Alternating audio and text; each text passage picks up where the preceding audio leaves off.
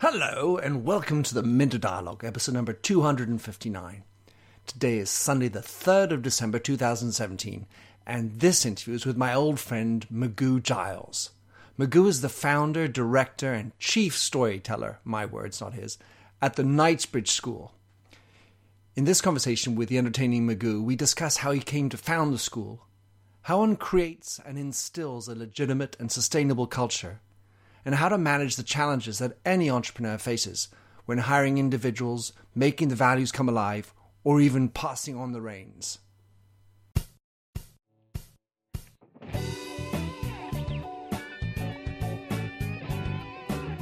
Welcome to the Minter Dialogue Internet Show, where we discuss brand marketing with a focus on all things digital. I am Minter Dial, author of TheMyndset.com, that's TheMyndset, where branding gets personal. You'll find the show notes on the blog for the upcoming interview. Let's cut to the quick. Enjoy the show. Hello and welcome to the Minter Dialogue. So today, someone who has probably the most extraordinary name and certainly has an exceptional career. Magoo and I have known each other for, just a few decades. We went to school together. And you have had an exceptional career. So after Eton, I see you do the Coldstream Guards. You start working at a school, and then you found and run this school, and where we're sitting, and you can hear, presumably in the background, the dulcet tones of lots of little kids running around, called the Knightsbridge School. So there are a number of topics I want to talk about, but tell us, Magoo, in your own words, how on earth did you get that name? Because, we've known each other for a long time, but didn't really cover that one off. Such a name for a headmaster of a school. And secondly, describe us how you run your job at the Knightsbridge School. Okay, so very naturally, when I was born, my father, who was a soldier, a career soldier, was not there. My mother was obviously there.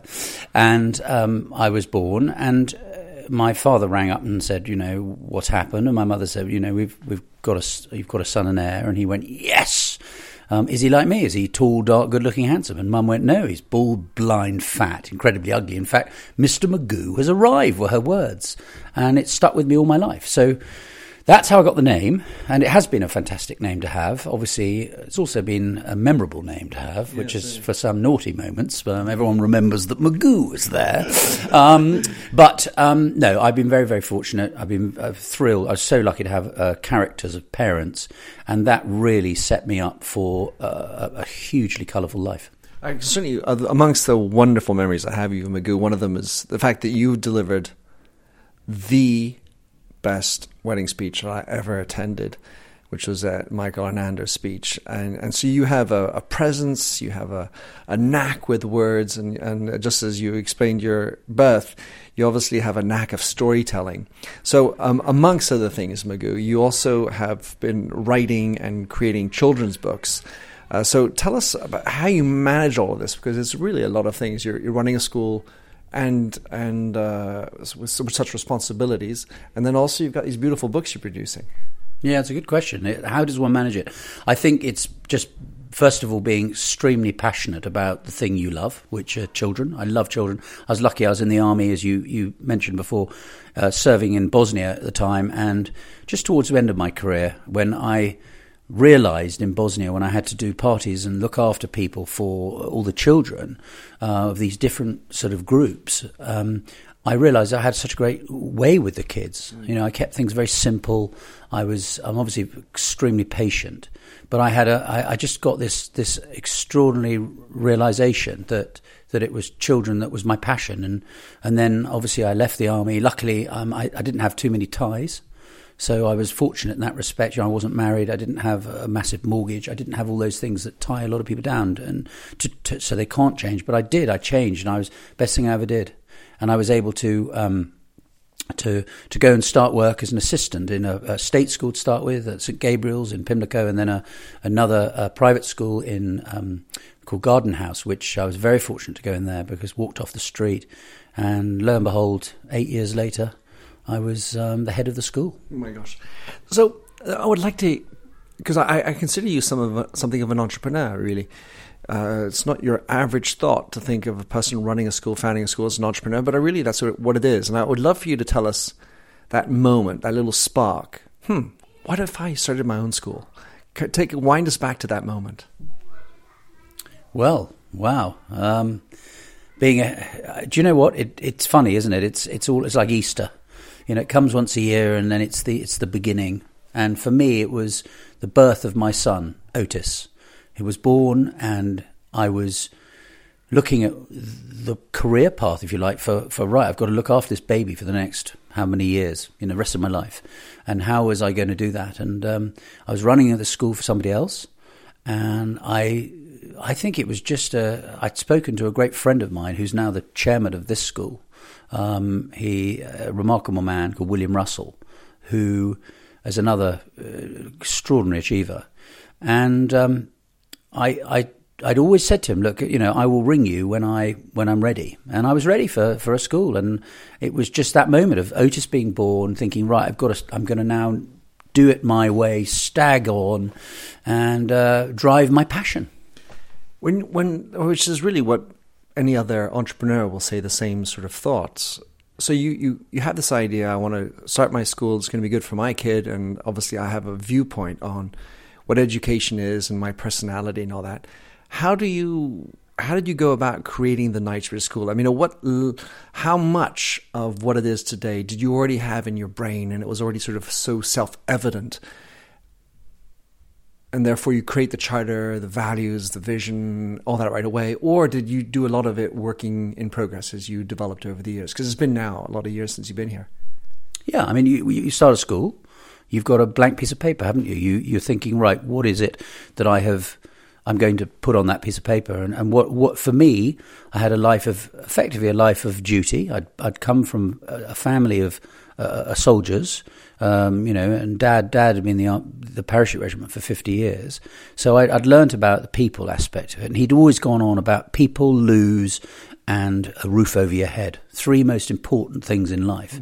So that was the first thing. I think secondly, then to have been lucky enough to have had the most extraordinary education. I started off in a little school in Scotland, which was Dalry Ayrshire, a primary, and I was the only English boy in a Scottish school, which was tremendously tough because I'd walk in the gates and there'd be there he is, and I'd be chased onto the coal, and of course then I'd be the janitor would come in, and after the bell had gone, and we were all in school, and he'd come in and go, right, who's been playing on the coal? And of course I was covered in blacks, sort of, charcoal, and of course I would be given the belt for playing on the coal, the sort of injustice of life, as Bill Gates put it as his number one. But ultimately, life is unfair, and I learnt that. I think then I went to rip from there. My parents went to America to work in America, and I was suddenly, going over there for holidays, and my eyes were opened by the positivity, the enormity of everything, the channels of television. You had 3 in this country and 49 in America, and I went there, and the chocolate bars and the you name it, the fun fairs and the all sorts of things, Six Flags in Georgia and whatever. But I had to come back to school as a boarder, and of course I went to a school in Oxford, a very, very good school in Oxford, very lucky. But I was homesick, and I missed my amazing family. But again, another bit of education there, and as Dad always said, all these things, character building. And then, of course, I went to Eton, as you've alluded to, and what an opportunity to go to a school, or, what a school that was. And I don't think I took all my opportunities from that school, but I thoroughly made some great friends.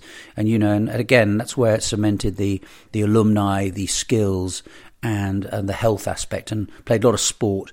And as a result, learned all the really important things about that sport teaches you. Really about winning, losing, about getting injured, fighting back, the boxing match, being knocked down and getting up again. To me, amazing things to have left a school like Eton. And then, of course, went into the pièce de la résistance, the army. And the army, for me, was the hardest thing I ever did, was the 8-week pre-army course called Brigade Squad, where you're treated like a piece of dirt by these amazing men, sergeants, and you learn what it's like to be, not worth anything. And that was got me ready for Sandhurst. All right. Well, so you've basically just drawn out for us the principles that underline who you are, and you bring this to the Knightsbridge School. But you have this blank piece of paper, and it's a lot of things to put down on a piece of paper, because at the end of the day, as you pointed out just before, it's also about being simple when it comes to the children. Then you have the audience, which is the parents who you're trying to attract. Then you have the audience of the financiers, the people who are putting money to back this whole program. You also have to deal with the rules and regulations, because there are a ton of them that are the small lines on that white piece of paper. Putting that together, how much of the Knightsbridge School did you create on day one, and how much of it has sort of been a work in progress over the years? I think the key thing was to, when you say you're going to do it, you do it, and that's what I said I was going to do. And William Russell, who I'd rung, a great guy. I had my history, I had my experience, if you like, in the area. So it was a blank piece of paper, but it had somebody who's run a school actually coming in, and therefore the parents around knew of me. So that was useful. I think I wrote a thing called the KS Code. The reason the school is called Knightsbridge School was after the great motto from the military, KISS, keep it simple, stupid. Basically, KS means keep it simple, or keep studying, or keep sporting, or keep striving, keep striding, keep singing, you can think of hundreds of them, but they all keep safe and sound, keep soldiering on. So many wonderful KSs. And of course, the thing that went so well with it was a thing called the KS Code, which I wrote. It was from all sorts of different aspects of my life, but it was basically the 12 commandments without religion. Because I knew I had a non-denominational school. It was going to be full of Jews or Muslims or Christians or atheists or you name it. And they're all humans. So it was a human code. And that enabled me to basically set the rules for not only the children, but the teachers and, of course, the parents as well. What was the element that was persuasive with regard to the financiers? Because at the end of the day, they're putting money behind it. So you do have, just like an entrepreneur, a performance issue. And so, hey, I got these codes, and how are you going to pierce through the noise of the market to win out and recover other students or children who are already perhaps in another school? So parents have to make the switch, which is complicated. When you're starting off, it's got to be awfully difficult to get the credentials, because yes, you have history, but you're a new school. So what's the reputation when my kid graduates from your school to go to another school? How can you guarantee success? Well, that's a great question. And I think for me, Steve Martin once said, didn't he? He said, be so good that you cannot be ignored. I think that the important thing at my last school, I was considered, I believe, one of the heartbeats of the school, the guy who does the 7-day week, the guy who does the Saturday football, the Sunday this, the Sunday that, the guy who works in the holidays, runs the camps for the kids, the guy who does the birthday parties, the guy who, all these things I'd done. I'd run summer camps for summer. I had the most amazing energy, and people loved it. And all the people that I come into contact with, great believer, try and leave them going away, wanting more. So, I think that was the joy. Mm-hmm. Most people were telling people about me and about what I was doing, and there's something magic about setting something new up as well, because you're not the school that goes, oh, we haven't done it like that for 50 years, therefore we've never done it before, we can't change, or we've done it like that for 50 years. You're actually saying, hey, we are embracing today, not yesterday, and actually we're going forward, and we're going to be very successful. So I get that, and you still have your remarkable energy, Magoo, I can assure you. You're hiring people now to support you. You got the Magoo Act, the Magoo energy, the Magoo vision, but you got to craft people underneath you who believe in it and make it come alive. Because while you're sitting in your office being interviewed by me, it's all happening out there. How did you go about? What sort of tips or thoughts you have about how you selected the people who are important in your organization and obviously down to make this story come alive? Okay, my 4 big words are trust, respect, responsibility and duty. And big hearts, you've always got to have a bit of luck with that as well. But I trust people. I'm a great truster of people. In today's world, very dangerous. But actually, I look for the people who I believe have the emotional intelligence and brilliant hearts, and also have great energy like me, and are willing to do the hard yards. I'm looking for that. I'm looking for people who I respect people who can do something I can't do. That's everybody. because these little kids I meet who are 4, they speak 3 languages. They can do things that I can't do. So I'm really respectful. Responsibility-wise, really important. People have to take responsibility. A lot of people in the world don't anymore. They don't want it. They want to be paid big salaries for no responsibility. They've got to take responsibility, because with responsibility comes actually real enjoyment, because you've done a great job, and you've actually, you are responsible. And duty, of course, is the one that you don't hear much about anymore. Be dutiful. It's really important that duty and responsibility get sort of hand in hand, but actually you have to be dutiful in a school. I hear you, and of course, responsibility is a big topic for me. And duty is a beautiful one, because obviously I have also my little story with my grandfather in the war, and recognizing the idea of duty and the ultimate sacrifice that is so rare in today's world. Which brings up the whole notion of parents, Magoo, because parents are a whole other beast, as I am one. And I know that there's parental pressures. You gave my Johnny a poor grade. How can you talk so nastily? I was disciplining him. And how do you manage the parental pressures? Is this something that you negotiate contractually almost upfront? Or, because, you're getting in the kid, but you're also getting in the parents, inevitably, and they have to buy into your system. How do you manage that little tango? I interview everybody. I interview the children, the parents, did 2 today, and, of course, the staff. And, there's only one person to blame at the end of the day, the guy with the responsibility and the duties we've talked about. I also make sure that, yes, when the people coming in, they're buying into the school, they understand what they're buying into. They've got to understand that. They've got to have been around the school. They've got to come and have that conversation with me, to actually sort of look me in the eye, and I look them in the eye, to actually say, look, this is what you're coming into. Is it really what you want? Go and see other schools. Make sure this is the right thing. And when you're here, follow that code, which we've talked about, in and out of school. Make sure that you get involved as much as you can. Some people can't. They're too busy. That's fine. But so that they actually take responsibility, and they actually trust us. We trust them. If they can't trust us, I tell them not to come here. It's very simple. And I also said you give out, and you can hear the rustling in the background, you give out a package of crest seed to prospective students. How does that go down? That's just so remarkably different. Well, it's great. What are we doing? Our aim is to make the children independent of us, because one day we will not be there. For some children, that happens at 10, like my own son. He said, I'm ready to go, Dad. And he went off to boarding school, and he's happy as Larry. But for some it takes a bit longer. That's fine. It's independence building. We're trying to give them tools to be able to go out and be the best they can be. And the seeds, I think, is a really clever way of making the 3-year-old, who we give them to with their parents in the same room, go off and make something themselves. And it gives them that sort of startling start of watching something grow like they are. It's beautiful. All right, so Magoo, you are at least the founder, the director, and I would say, just from my perspective, the embodiment of the school. And yet, as we know, all things will come to an end, and the Maestro School is going to live on without Magoo. How does one who incarnates it, founded it, runs it, gives your 100% energy, try in best way to secure the succession? Because, this is kind of things that anyone who's running a business, who's founded a business, has to face. And oftentimes the soul goes with the founder. How do you think you're going to be able to seed that crest seed into the school?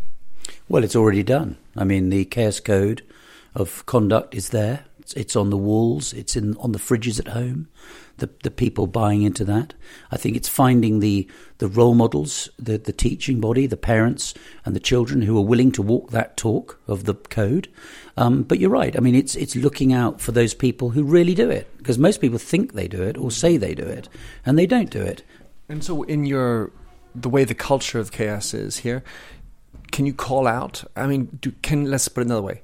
Can people call out people for not following the code, or does it have to be top down? How does that get managed? Because at the end of the day, the stuff is happening behind closed doors where you can't see everything. And how does one sort of, not ingratiate, but make sure that at all levels the behaviors are being followed and that people are being called to responsibility with regard to upholding these values all the time? Well, in any school, we're all schools are schools, but we have the code, which we go through at the beginning of every year. We make sure that there's a staff handbook, and that outlines all our rules and regulations, and we're checked regularly, as all schools are, to ensure. But I think the thing is that it's the picking of the people who come in to work in this school. They have to show me that they've got more than just the ticks in the boxes. They've got the ticks out of the boxes. They're willing to go do the hard yards for the children. The focus, the reason we're here is for the children. It's for everyone's careers and everything else, but actually their careers will go far if they can show me that they are, when they're with the children, they are absolutely on it. And the monitoring aspects of any school are very important, and we have managers at every level to monitor that, who are also great. They've some of them have come up the school. The head of the senior school, for example, he's been here for 10 years. So he's worked his way up and he's become the head of the school. And he's a lovely man. The children love him because he's not that scary history teacher that you wouldn't. He's the chap who actually adds a bit of humour to his reports. They're wonderful to read. And actually he makes his subject so exciting that, he inspires children to want more. I certainly remember some of my greatest teachers. Just to finish, Magoo, then, so you've written these 8 books already, these kids' books, The Crown Jewels, and we have The Why Are All the Chickens Barking by Magoo Giles. And you draw your own drawings, you create the stories, you produce them. Wonderful stuff. How can people get a whiff of these books? How is the best way to get in touch with them? Well, if you go on lulu.com, in the US, I'm afraid, they're all sort of very much hand done, I just think they all have a little message in them. There's a dedication. For example, Why Are All the Chickens Barking is to really say, wow, people who speak languages really are fantastic because you can communicate with more people. Mm-hmm. And imagine a situation where you've got a farmyard with all the animals making the wrong noises. How weird is that? I mean, it also speaks to the preconceptions one has about other people. And what are your other plans in Magoo? I know you've got a couple other books in the works. Tell us about that, and what do you think is exciting for you? What's keeping Magoo going? Well, I'm just very excited. I mean, as you've alluded to, to have built something very special where you get 400 children every day running into school because they love it and walking slowly out, with having made lots of friends and having had a great day, and also parents who are interested in what they've been doing. I mean, it's incredible to create a community. So what I want to do, I want to see the rest of, as many people as possible doing this and creating the amazing communities that we used to have in and around the country. I want to make sure that the alumni builds contacts with people, so that, of course, are all the way around the world, because this is a very, very interesting world we live in, where people are all over the place. They're not just staying in one particular place. And also, I want, the books I'm trying to write now are books that, that teach everybody about young people, because young people are they are the ones who are going to have the world tomorrow, and they're going to have to pick up the pieces for all the problems that we have today. So I'm trying to educate people for tomorrow, really. And I also know that, as you said, the word duty is such an important word. You got a book about your parents coming out too. Yeah, well, Mum and Dad, the best role models. I was so lucky, and they were extraordinary. They were able to do that duty and responsibility thing for all 4 kids, get us through, and keep laughing. I mean, that was the great thing from my mother. My mother always said the best feelings in the world are giving. I added sharing for the code, but it really, if you're lucky enough to have a role model in your life who you can say well done when you deserve it and kick you up the backside when you deserve it, wow, that's the best role model you need. And when will that book be available? Well, that hopefully will be coming out on Friday, so I'm really excited. So, yippee! Come on. As my father used to say, Magoo, when you walk into a room, he says, have a good look round and try to spot the idiot. He said, if you don't see him, don't say very much. Beautiful. So, Magoo, would you like anyone to get in touch with you or follow what you're up to? Is there any a site you can send us to, or at least I'll put in the show notes, of course, the links to the school? Okay, well, obviously the school is Knightsbridge School in London. .co.uk. And also, if you want to go and look at the books, you can go online, www.magooworld.com. You can live in Magoo's world. Beautiful. Magoo, thanks for coming to the show. I love your energy and I love what you're doing.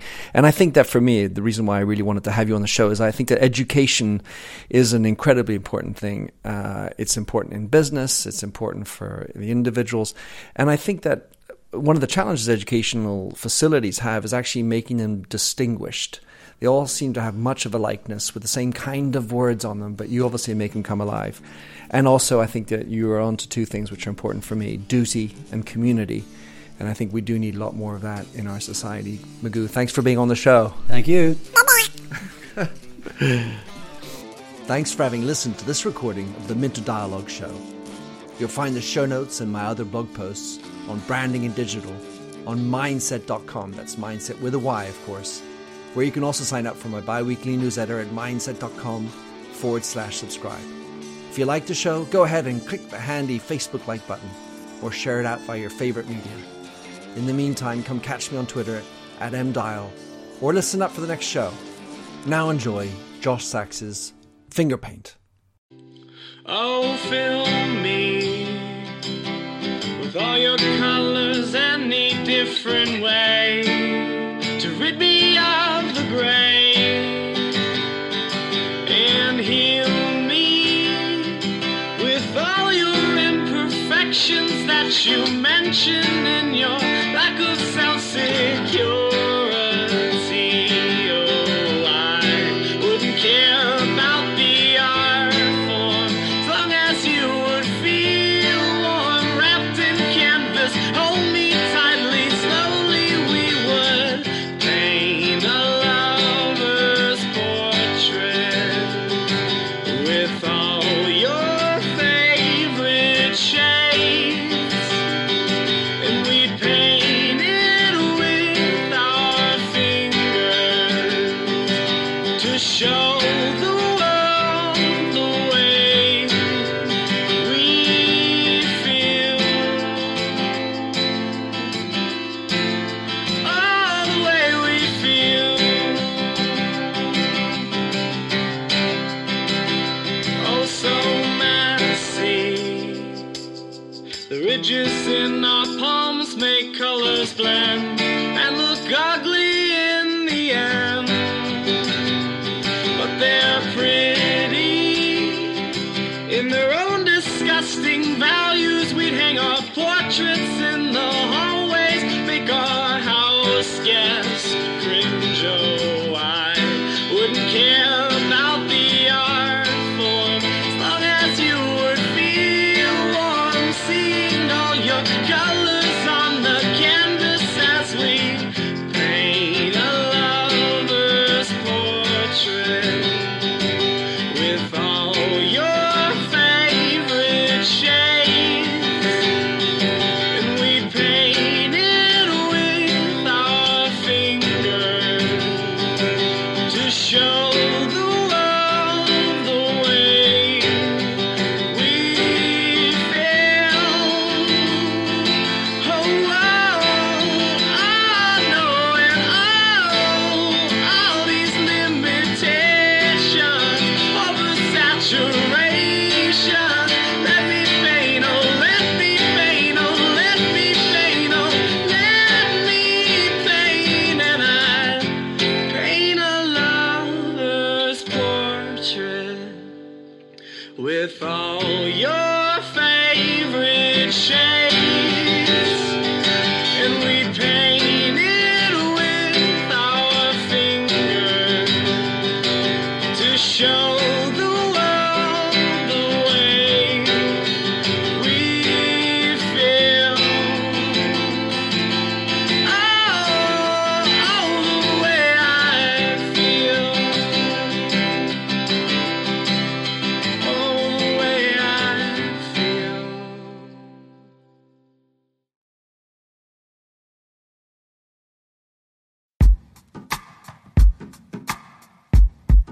The Jim Stroud Podcast explores the discoveries and trends forming the future of our lives.